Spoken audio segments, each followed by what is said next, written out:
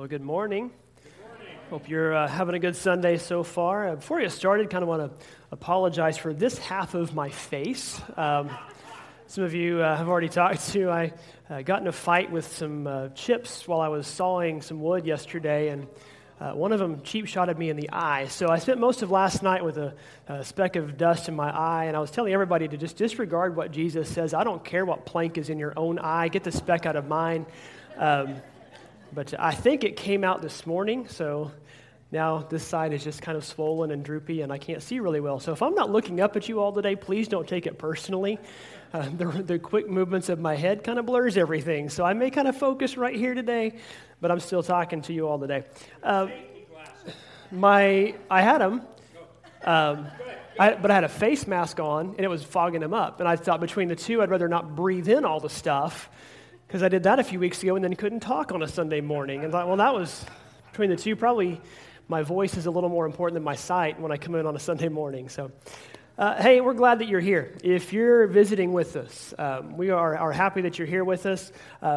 We're just a group of people here at Redwood who are trying to become more like Jesus, and we try a little bit more every day. We try to become more like Him in all ways of our life. And to start off 2018, we have started this series called Generous, and our hope is that as we get into this year, this 2018, that we could all find in our lives a way to become a little bit more generous from our own hearts.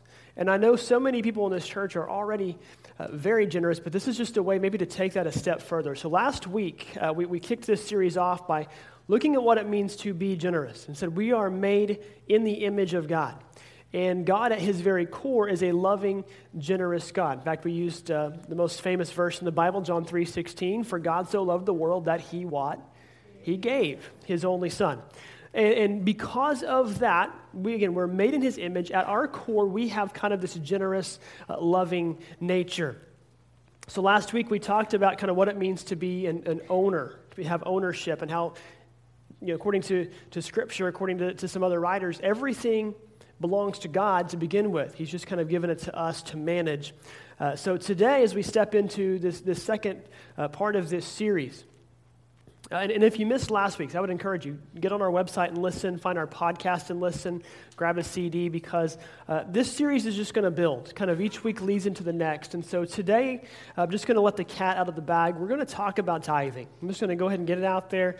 If you're a visitor, this may not apply to you. I'm going to talk to those who are here as regulars, who are members. If you're visiting and you're normally attending another church, then this applies to you at that church. But if you're here kind of trying Jesus on for size, if you're here trying to decide if you want to follow Jesus, if you want to become a member of the church, you kind of get to sit back and watch everybody else in the room squirm a little bit for the next 30 or 40 minutes. So, but what my hope is, as we get into this today, I want to kind of make this clear. I am not going to sit here today and try to guilt you into anything. I'm not going to sit up here today and try to pull a fast one on you on anything. And I'm not going to sit up here today and try to tell you, you should give because you're going to get all this great stuff in return. I'm not taking any of those approaches. I don't agree with any of those approaches. What I want to do is kind of look at a spot in the Bible and kind of explore what it has to say. Because my hope is that whether you're a longtime Christian, you're a longtime member of this church or a church, or this is your first time in a church, my hope is you kind of see the heart behind tithing, the purpose, why we do it, and why we should. And to do that, we're going to look in a little bit of an obscure part of the Bible, the book of Malachi. So if you got a Bible, find Malachi. It's the very last book in your Old Testament. And as you're turning there, I'm going to kind of set this up a little bit and kind of explain the importance of this. Malachi is a very short book. It's only 4 chapters long. Most Bibles, it's 2 or 3 pages. You can read it in about 5 minutes if you just sit and read straight through it. Malachi is a prophet, so this is God speaking through him. But what's interesting about this is the final book, most scholars agree, in the Old Testament, written sometime probably around the year 500, maybe a little bit later, 400 or so BC. And after this book is written, God goes silent for 400 years. God doesn't speak to anyone for 400 years until you get into the Gospels, and he speaks to a man by the name of Zechariah, who's going to become the father of John the Baptist, and then just a few months later speaks to Mary, the mother of Jesus. So God goes silent for 400 years. So given that, when this is the last thing he says before he goes silent, we need to look and see how important this is, because he's probably going to leave it on something pretty important. But Malachi, as you look into this, Malachi has 4 main themes throughout the entire book. And we're going to kind of look at 2 of those themes today. The first theme that we're going to look at is basically a reminder that God is going to hold his people accountable. And so if you're a child of God, if you're a member of a church, if you call yourself a Christian, God is reminding us that he will hold us accountable. That's part of it. Another reminder is the opposite of that. A reminder that God will honor his people for their faithfulness. So you've kind of got those 2 themes that you're going to see throughout today. And Malachi is kind of cool in its composition, because as God speaks through the prophet, he basically asks the people 27 questions. And we're going to look at 3 of them to kind of highlight what we're wanting to talk about today. So before we get into that, you can go ahead and, if you got a Bible, maybe put your finger there, but flip back to the beginning to Genesis chapter 14. Or if you got a phone, go there. Because what I want to do before we get into this is kind of show you where the concept of tithing came from. And so we're going to kind of establish that. If this is a whole new concept to you, you may be like, I've never heard of tithing. What is this? Tithing is another name we give for offerings or giving, or you could call them donations, whatever. But it's got a little bit more than just giving attached to it. So Genesis 14 is the first place we see this, and we see Abraham, kind of the father of the faith. At this point, he's known as Abram. Genesis chapter 14, verse 17, he's just returned from a victorious battle. When he was up against some big odds, and God brought him through it. So here's what it says, Genesis 14, starting in verse 17. It says, after Abram returned from defeating Kedorlaomer, the king, and the kings allied with him, the king of Sodom came out to meet him in the valley of Shavah, that is the king's valley. Then Melchizedek, the king of Salem, brought out bread and wine. He was priest of God Most High, and he blessed Abram, saying, blessed be Abram by God Most High, creator of heaven and earth. And praise be to God Most High, who delivered your enemies into your hand. And there it is. Then Abram gave him 1/10 of everything.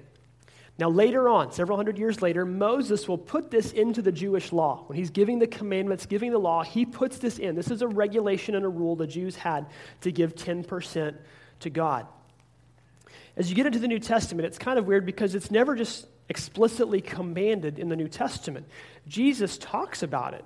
He's talking to the disciples, and he says, I know you guys tithe. So he brings it up and mentions how important it is kind of in context, but you have to be looking for it in a way to find that. So that to kind of set it all up. What I want to do today is kind of answer the questions, why do we tithe and why should we? And again, going back to Malachi, I want to look at these 3 questions and kind of see where we can go from there. You might notice in your notes, I kind of did it a little different this week. We put some questions there. And I'm not necessarily going to give you the answers to these questions because I might answer them one way, you might answer them a different way. But that's what I'm hoping we can kind of see today as you look through those. Maybe you answer those later. Maybe that's not today. Maybe you think about it for a few days. But these are questions that I think are very important to ask ourselves. So as we jump into this, we're going to jump into Malachi chapter 1. First question is this: has God blessed you? Has God blessed you? Now, most people in this room are probably going to say yes. Some people, maybe not. But here's what I want to do. Ask this question: has God blessed you? Let's look at the text. Malachi chapter 1, starting in verse 2. God says this: I have loved you, says the Lord. But you say, how have you loved us? Is not Esau Jacob's brother, declares the Lord, yet I have loved Jacob. Okay, we'll pause it right there. A little context. If you've been with us for a while, you might remember back a couple of months ago, we did this series called Crazy Normal. We were talking about families and family dysfunction, and we talked about these 2 brothers, Jacob and Esau. If you missed it, the short answer to it is this: these are 2 brothers who were the epitome of sibling rivalry. They took it to a level never seen, I shouldn't say never seen before, but that most people don't. Not quite Cain and Abel far, but they took it pretty far. They were fighting, they were twins, they were fighting in their mother's womb over who could come out first. And then they fought and competed over everything throughout their entire lives. They eventually split and went in opposite directions. Each of them actually founded a nation. Their descendants founded a nation. Jacob's descendants became Israel, the Jews. This is who this letter is being written to now centuries later, is the Jews, Jacob's descendants. And at this point in their lives, they have been exiled, forced into another country, and put into captivity. And this is actually context for a lot of the prophets in the Old Testament. You may think back to Jeremiah 29:11, that famous verse.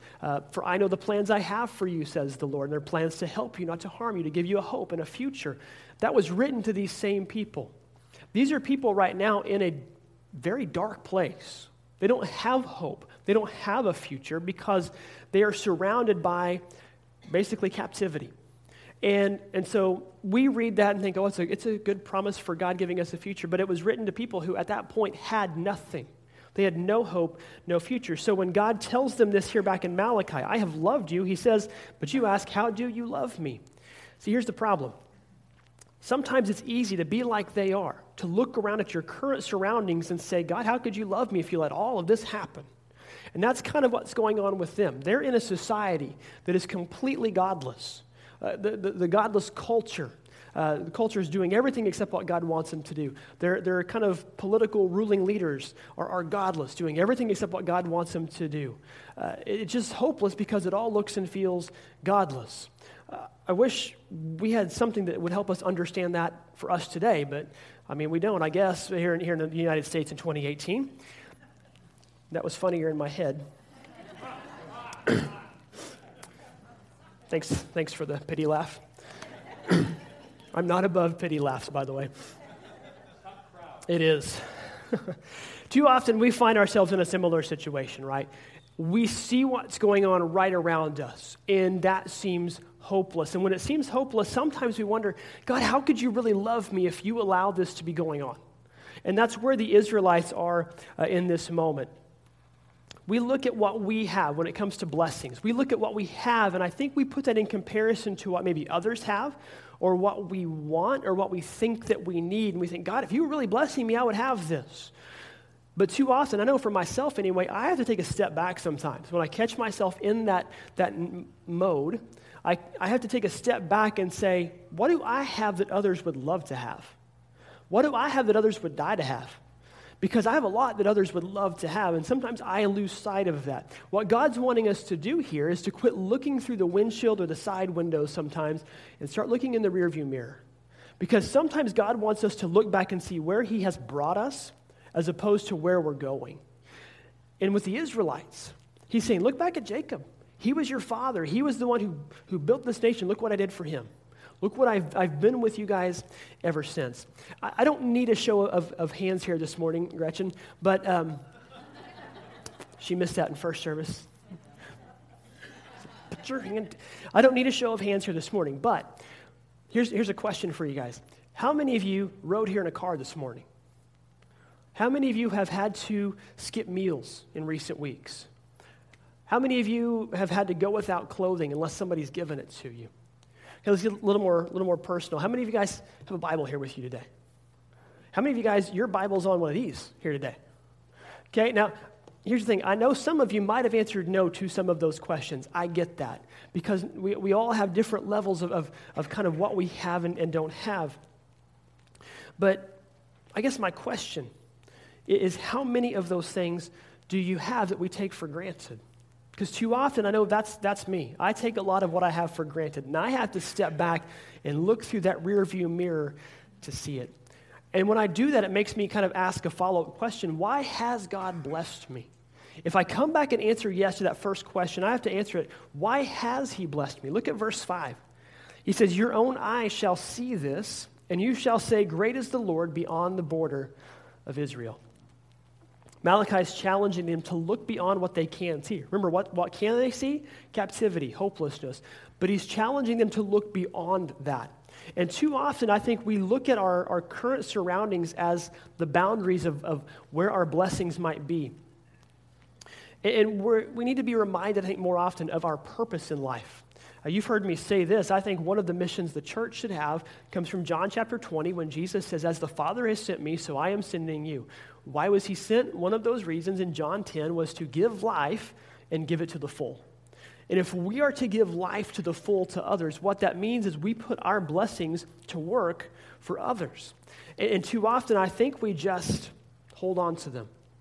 And so what I challenge myself to do, what I want to challenge you all to do is occasionally stop and look back. Do an inventory of where God has blessed you. Because if he has blessed you, and I know this is the case for some folks, if he's blessed you beyond what you need, it's not your needs he has in mind. Okay, and I have to remind myself of that. I'm one who likes to collect and gather, and occasionally I've got to stop and say, no, this isn't right. I need to start helping others in the process. So if he's blessed you beyond what you need, it's not your blessings that he has in mind, but maybe it's some others. Or it's not your needs, that he has in mind, but some others. I think God blesses us not so that we can just sit back and enjoy and live in kind of indulgence, but so that we can make an impact to others. So here's another follow-up question to this. How have you blessed God? How have you blessed God? Look in verse 6. He says, a son honors his father and a servant his master. If then I am a father, where is my honor? And if I am a master, where is my fear, says the Lord of hosts to you, O priests, who despise my name. But you say, how have we despised your name? Verse 7, he says, by offering polluted food upon my altar. But you say, how have we polluted you? By saying the Lord's table may be despised. When you offer blind animals in sacrifice, is that not evil? And when you offer those that are lame or sick, is that not evil? Present that to your governor. Will he accept you or show you favor, says the Lord of hosts. It's kind of confusing because I'm hoping none of you guys brought a goat in here this morning to give as your offering. I'll be honest, I'm not sure what we're going to do with that. But do you ever catch yourself maybe misusing your blessings? See, the point of what Malachi is saying here is in their day, that was their offering. It was livestock. That's what they had. They didn't necessarily collect money. They traded goods and services. And they had to bring the best. God didn't want their leftovers. He wanted their best as a sign of their dedication and faith to him. So he's saying, don't bring in a gimpy sheep to me. Bring in your best one, the spotless lamb, the one that doesn't have any flaws. And too often as Christians, I think we lose sight of the fact that we should give God our first 10%, not our leftovers. Here's some numbers for you. This is, I'm not saying this just for any other reason than it exists. The average churchgoer in America, and talking to the person who calls himself a Christian, calls himself a member of a church, gives somewhere in the neighborhood of 2 to 4% of what they have. Part of that is because they give when they go, and a lot of people go 2 to 3 times a month. It's just kind of slid down the priority list a little bit.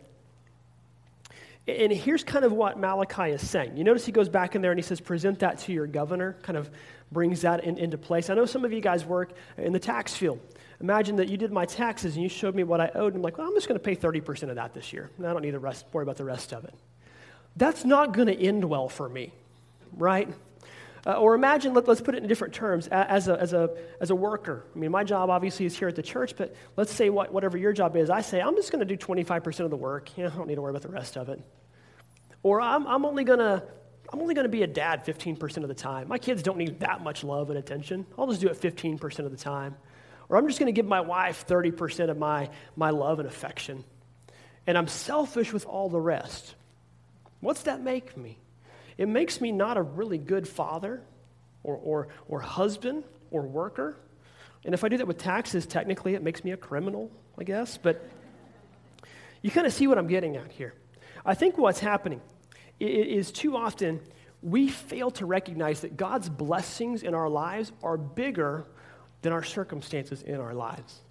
And when we do that, we minimize down what he's done for us because we're not using it the way he wants us to use it. Let's look at the second question out of Malachi. It comes from chapter 2. Second question is this, and if you answered no to the first one, you might answer yes to this one. Has God ignored you? Now, bear with me, because a lot of people are shaking their heads no. Bear with me on this here. Look at chapter 2. We'll start in verse 13. And here's what he says. You cover the Lord's altar with tears, with weeping and groaning, because he no longer regards the offering or accepts it with any favor from your hands. Kind of talking about when you present an offering, and God's like, I don't want that. Verse 14, but you say, why does he not? Because the Lord was witness between you and the wife of your youth, to whom you have not been faithful, or to whom you have been faithless, though she is your companion and your wife by covenant. Did he not make them one with a portion of the Spirit in their union? And what was that one God seeking? Get this, godly offspring. So guard yourselves in your spirit, and let none of you be faithless to the wife of your youth. I love that he comes out here and uses marriage as an example. Because sometimes if you feel like God has ignored you, you feel like maybe God has been distant to you. And I love marriage. Marriage is a great example of faith. If I'm teaching kind of a class on apologetics or I'm talking about faith in general, marriage is a great example to use. And here's why. When Jennifer and I got married, we came that day, and many of you guys have been in this situation. We came that day and we stood on the stage at the church, and I'm standing here and she's standing here, and we made a commitment based on what? A few months of knowing each other. I had no idea what the future was going to hold. I had no idea what things were going to be like 5 years from now, 10 years from now, 15, 20, etc. I had no idea how she's going to respond to every situation in life. She had no idea how I would respond to every situation in life, how things might happen in our lives that kind of change who we are even. We had no idea. All we had to go on was our love to each other. So we made a commitment on faith. Faith with God works a lot the same way. When you commit to follow God, you have no idea how He's going to answer everything you ask for. Maybe you ask for something in prayer and He doesn't answer it the way you want Him to answer. Or maybe He gives you a blessing that you don't consider one because you're thinking this over here's a blessing, not this little thing here. It's just He's not always going to respond the way you want Him to. But that's faith. It's very similar. See, here's kind of the cool thing about faith that I think. You know who benefits the most from you having strong faith in situations when God doesn't answer the way you want? It's the people around you. People around you see your faith. They see how you respond. I remember back to when my grandpa passed away. My grandma was a rock. She was right there like, holy cow, I thought I had faith. Look at her. I mean, this was unexpected, and she was an anchor for all of us. She was keeping all of us together. And I saw her faith like I'd never seen it before in those days. Go back to marriage. Jennifer and I have a strong marriage. Who benefits the most from that? Our kids. Because they see it. They see commitment. They see love. I really hope as my kids grow up that they see me and they see a godly husband who loves his wife and knows how to treat her. And I hope that that's a catalyst for them to find somebody as they get older, that they can find somebody who will treat them the same way, that will love them and respect them and honor them and guide and protect them. And I hope they look at Jennifer and I hope they see what a godly wife should look like and that they grow up to be like her in that way. Faith often becomes a catalyst for how other people will see things and do things. Come back to tithing. You know where I learned about tithing? Not Sunday school, not a sermon. I learned about it from my mom. My mom, from when I was an early age, gave me a quarter or $1 or whatever it was to go put in the little buddy buckets thing we had at Sunday school or in the children's church offering. And it might not have been 10%. I mean, I don't even know at what age I started getting an allowance, but she might have just given me a quarter or $1 to put in there. And that was kind of that mindset of you need to give to God. And I learned about the 10% thing as I got a little bit older. I don't think I really understood this, though, till I was in college. My first 2 years of college, I went to a local junior college. I was still living at home. My parents had just divorced. My mom made a change in career path, and she decided to go become a nurse, so she was actually going to college with me. That was kind of different. But my mom and I were going to college together. We're both working part-time jobs. I actually made more money than she did one of the years, and I was a clerk at a convenience store. But she did her budget, and she saw what she had, and what she was going to bring in, almost to the dollar, was exactly what she needed to pay the bills, to buy groceries, to put gas in the car. There wasn't anything left over for a tithe. Again, the generational thing. My grandpa reminded her, remember, God wants your first 10%, not your last 10%.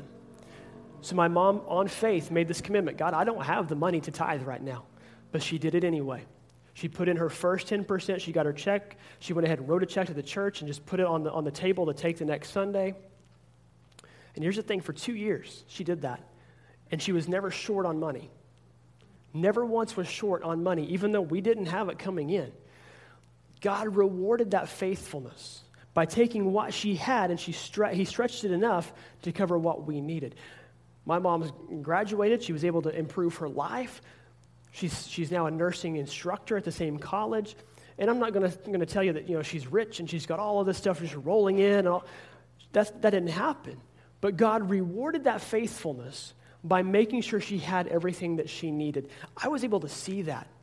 And because I saw that play out in my mom's life firsthand, it made an impact in mine that I wouldn't have got otherwise.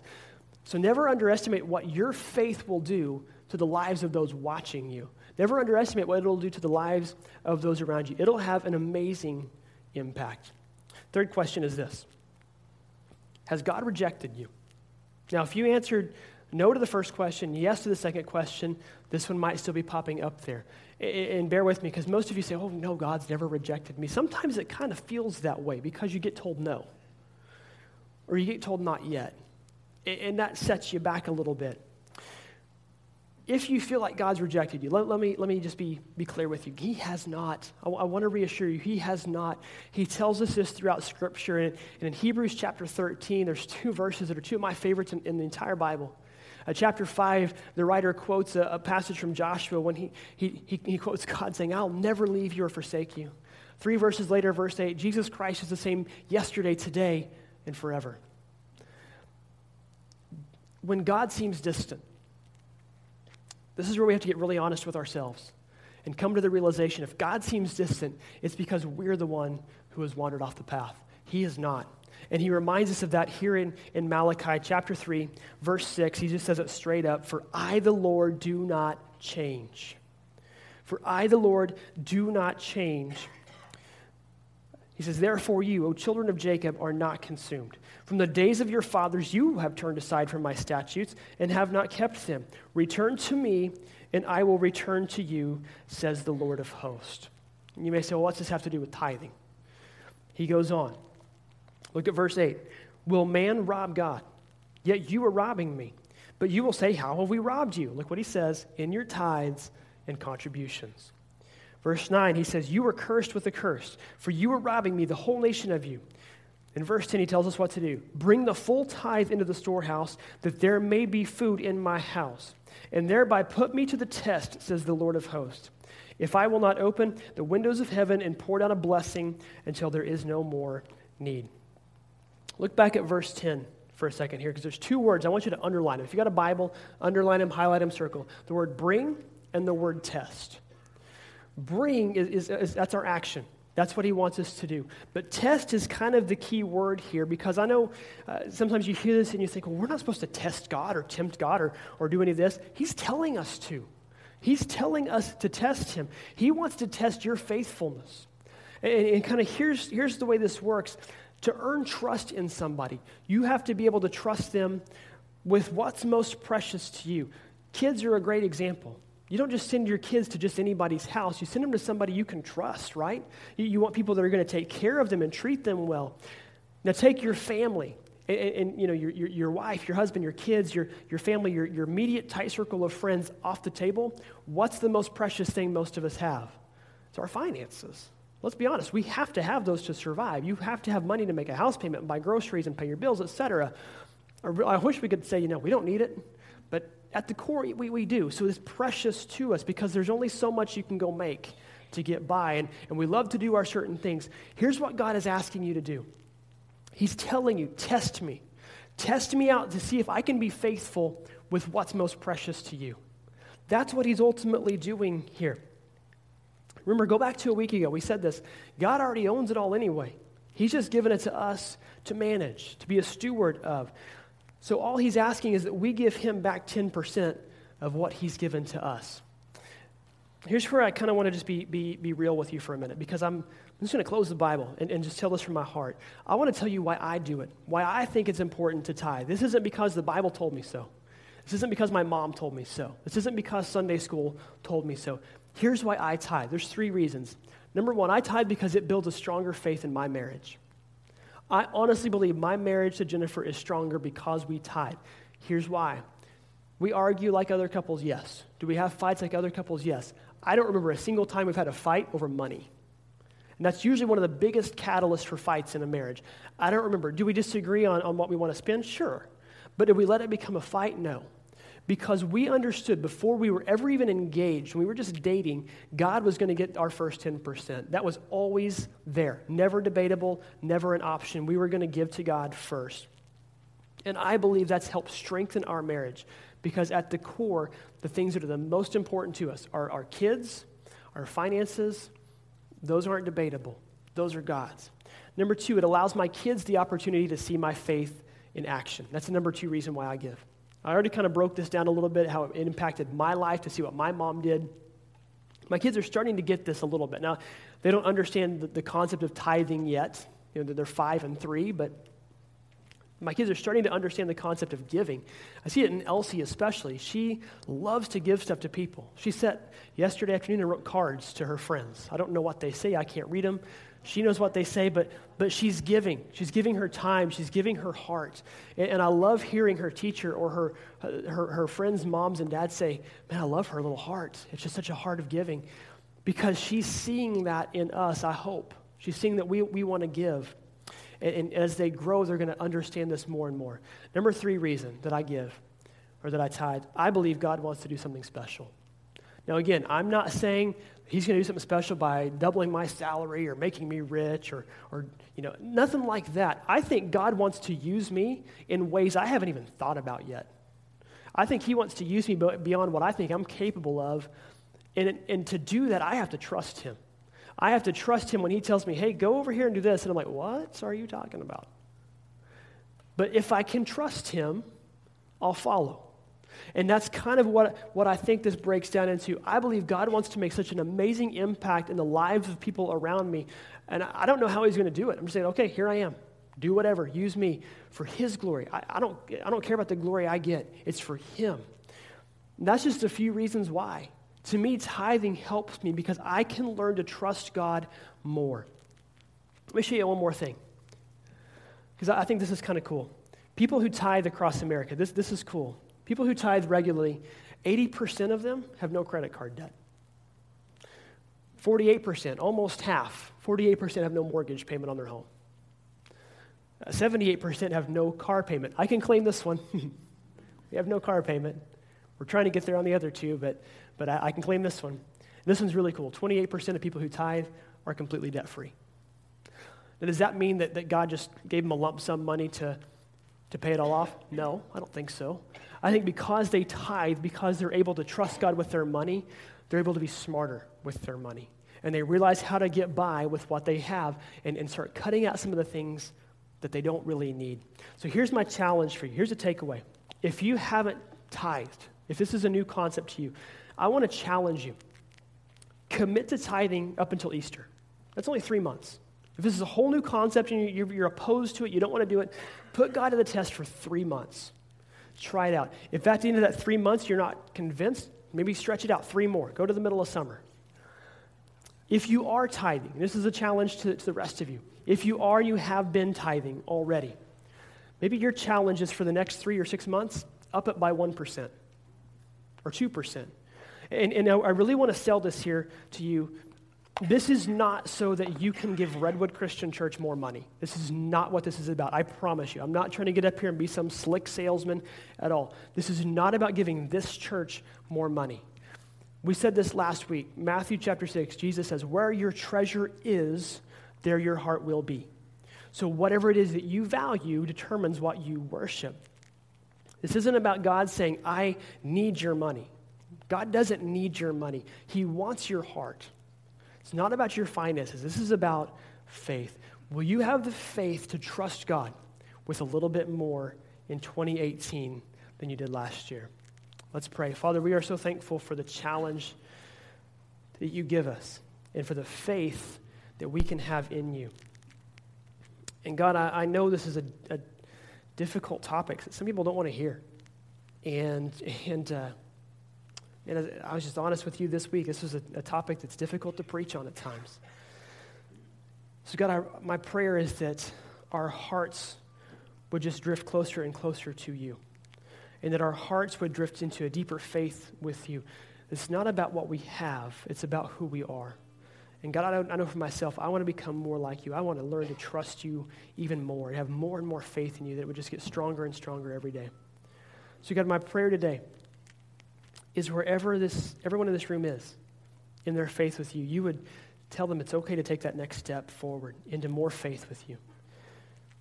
And God, we're praying today that's through this mindset of testing you with our finances. Not so that this church can have more, but so that this group can grow more. God, we're so thankful for Jesus. And we just pray this today in his name. We love you so much. We pray in Jesus' name. Amen.